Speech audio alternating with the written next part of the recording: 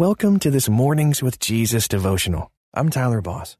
Today's story is brought to you by our partners at Life Audio. If you go to lifeaudio.com, you will find dozens of other faith-centered podcasts in their network. They've got shows about prayer, Bible study, parenting, and more. Head over to lifeaudio.com now. And remember, you can have full access to our meditations commercial-free. Just text ABIDE to 22433 for 25% off. Now, receive His peace and abide in Christ. Welcome to this Mornings with Jesus devotional, designed to start your day in a positive way with scripture and reflection. I'm Tyler Boss. Today's scripture is Luke 5, verse 16 from the New International Version. But Jesus often withdrew to lonely places and prayed. This story is from Alice Thompson. One day, Alice suggested that she and her husband visit New York City to attend a Broadway play, but work prevented him from going. The idea of navigating the busy city without him was frightening. What was she to do? The play was getting rave reviews with 1 month left on Broadway. Like King David, Alice encouraged herself. She put fear under her feet and purchased her plane ticket. When Alice arrived in New York, the hotel desk clerk upgraded her room from the 7th to the 31st floor. The play was excellent.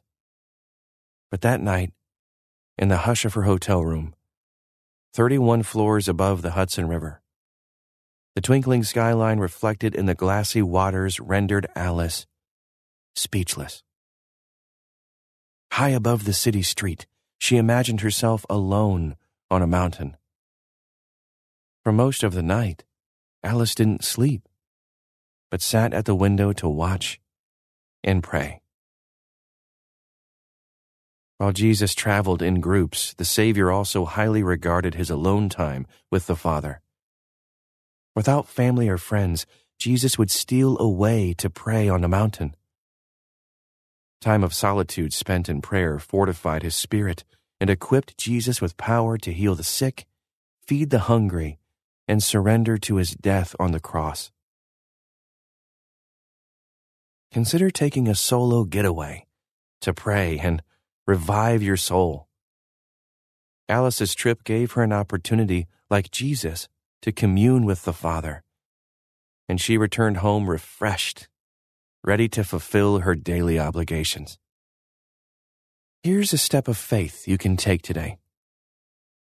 Jesus often left the clamoring crowd to be alone in prayer. Today, steal away to spend a few minutes alone with him. Thanks for joining me this morning. Until next time, may you abide in Christ. Looking for ways to stay positive? Brighten your day with the Free Story Behind podcast.